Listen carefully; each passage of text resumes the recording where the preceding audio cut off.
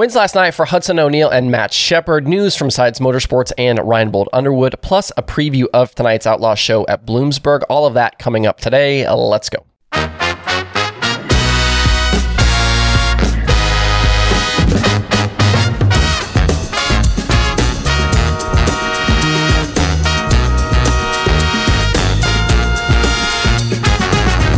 Today is Thursday, May 19th, 2022. Welcome into Dirt Tracker Daily. I'm Justin Fiedler.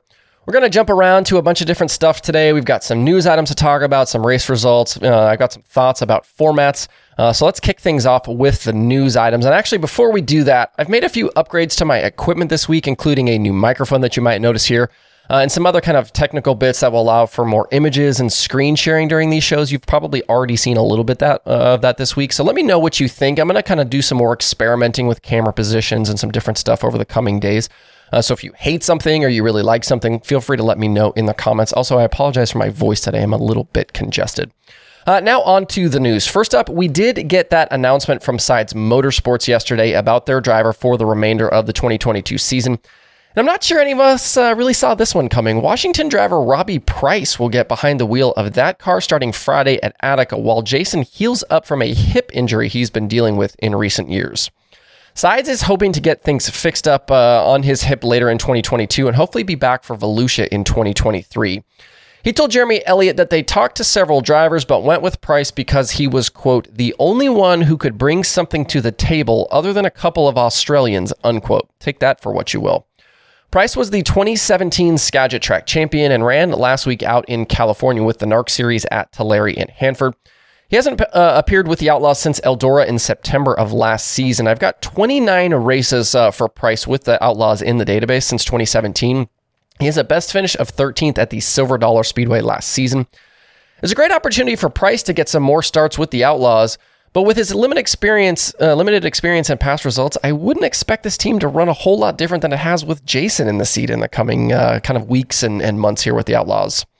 And another word of Outlaws news, the Gold Cup Race of Champions at Silver Dollar Speedway is getting bigger this season under that new promotion group of Brad Sweet, Kyle Larson, and Colby Copeland.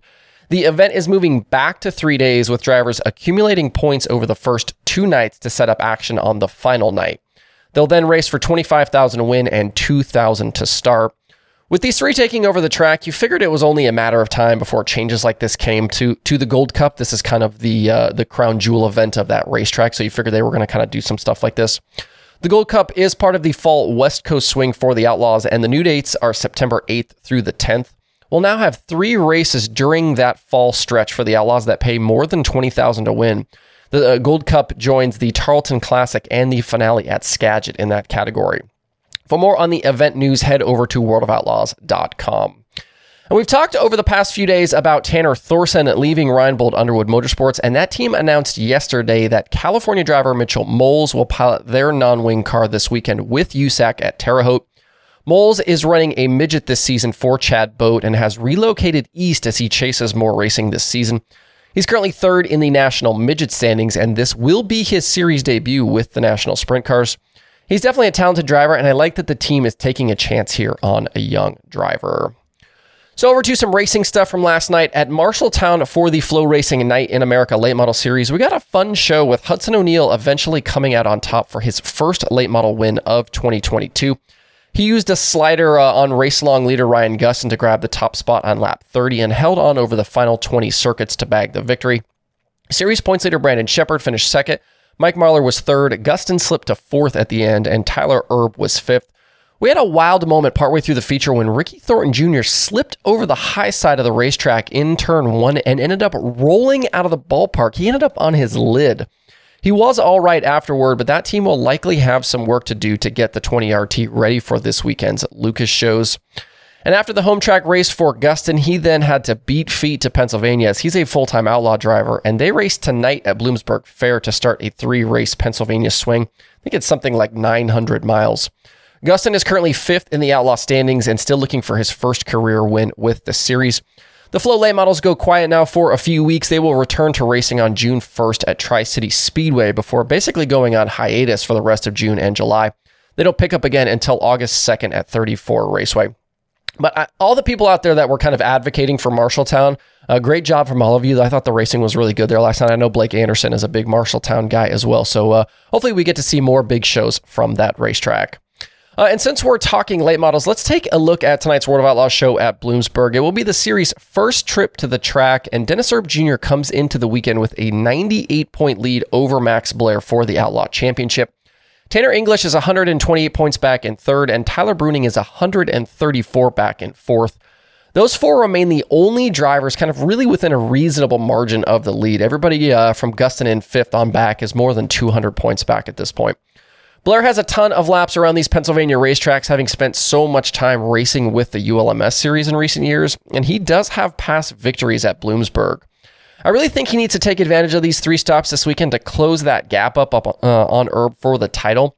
If he isn't able to make up significant ground on the 28 over these next 3 nights, it could be a long summer for that 111V team. Of the full-time series drivers, Ryan Gustin actually has the best average finish over the previous 5 Outlaw races, but Erb leads that category over the past 10 races. Erb has had some slip-ups, though, in recent weeks, including 3 finishes outside the top 10. The DirtTracker.com analytics prediction formula doesn't really seem to be able to make heads or tails about who to choose for tonight. Rick Eckert leads the way, so we'll kind of write that down as the pick from the formula, but the numbers are really close kind of all the way down the list. I'm going to go with Blair here, kind of just by default. He's got experience at Bloomsburg, those past wins, so I think we'll just go with him as my pick for tonight.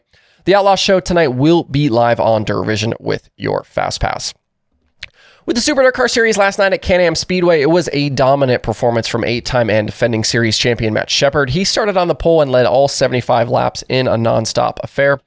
He cleared fellow front row starter Jimmy Phelps kind of right away at the start and was never really challenged again. Stuart Friesen drove up from 8th to finish 2nd. Tim Fuller was 3rd. Max McLaughlin went 18th to 4th, and Matt Williamson completed the top 5. 2 points races are now complete for the year, and Friesen leads McLaughlin and Williamson in the standings.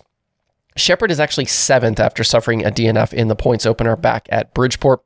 Next up for the Super Dirt Car Series is the Heroes Remembered 100 at Weedsport on May 29th. While watching the Big Block show last night, I got to thinking about the length of some of these races.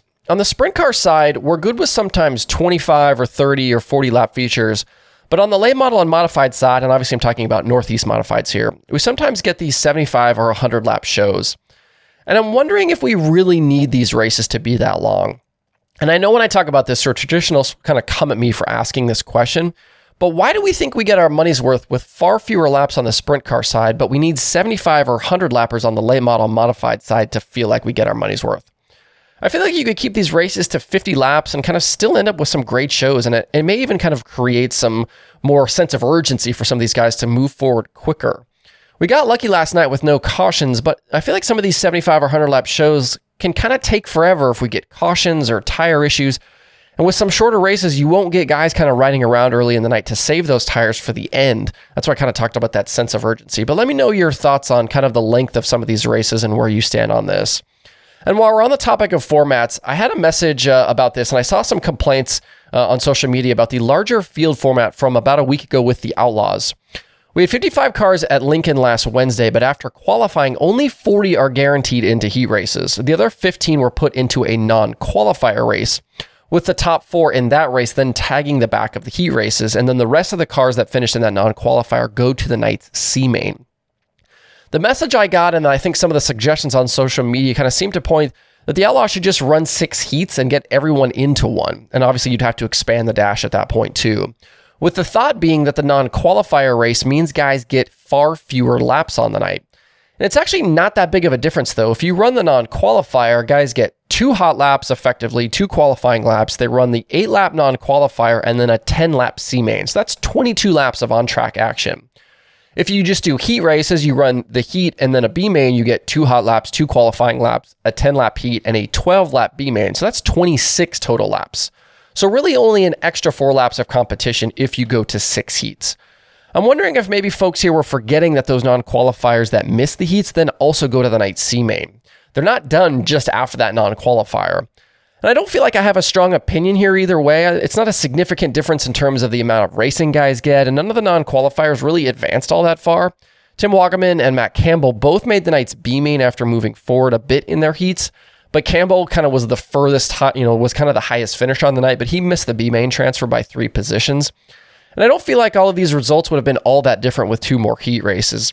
I feel like dirt racing fans kind of spend a lot of time bemoaning format setups, but my only position here is that they need to be as simple as possible. Make it easy for folks to understand why certain cars are in certain races.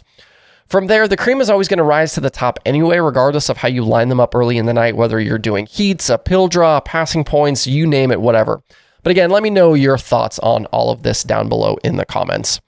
There are 4 shows on the streaming schedule today. Dirt Vision has the World of Outlaws late models from Bloomsburg Fair. Flow Racing has Big Block Modifieds from Georgetown and Flow 24/7. And Speed Sport has weekly IMCA action from Kossuth County. To see the full daily streaming schedule with links to watch, visit dirttracker.com/watch tonight. That's it for the show today. Have a good Thursday. If you have thoughts about the topics on today's show, please leave them in the comments below or tweet at me. Thanks everybody for tuning in. We'll see you tomorrow for more Dirt Tracker Daily.